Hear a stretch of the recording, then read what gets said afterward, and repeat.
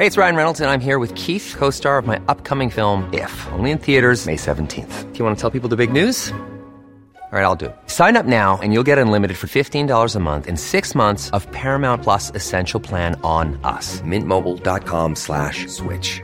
Upfront payment of $45 equivalent to $15 per month. Unlimited over 40 gigabytes per month. Face lower speeds. Videos at 480p. Active Mint customers by 531.24 get 6 months of Paramount Plus Essential Plan. Auto renews after 6 months. Offer ends May 31st, 2024. Separate Paramount Plus registration required. Terms and conditions apply if rated PG. Unreasonable search. Dear PAO, I went to a mall, and the security guard there wants to open my bag and check what's inside of it. Isn't there a violation of my right against unreasonable search? Donna. Dear Donna, please be informed of the Supreme Court's ruling in the case of People v. Marty, GR 81561, January 18, 1991, Associate Justice Abdul Wahid Bidden, where it was held that the constitutional proscription against unlawful searches and seizures therefore applies as a restraint directed only against the government and its agencies tasked with the enforcement of the law. Thus, it could only be invoked against the state to whom the restraint against arbitrary and unreasonable exercise of power is imposed. If the search is made upon the request of law enforcers, a warrant must generally be first secured if it is to pass the test of constitutionality.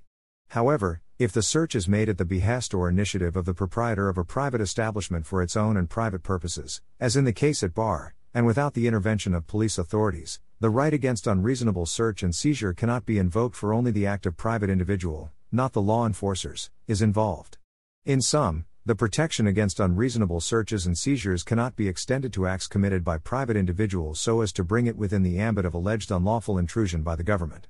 Corollary, alleged violations against unreasonable search and seizure may only be invoked against the state by an individual unjustly traduced by the exercise of sovereign authority. To agree with appellant that an act of a private individual in violation of the Bill of Rights should also be construed as an act of the state would result in serious legal complications and an absurd interpretation of the Constitution. Emphasis ours. As provided in the aforementioned jurisprudence, private search is not covered by the constitutional guarantee. In the absence of governmental interference, the constitutional right against unreasonable search and seizure cannot be invoked.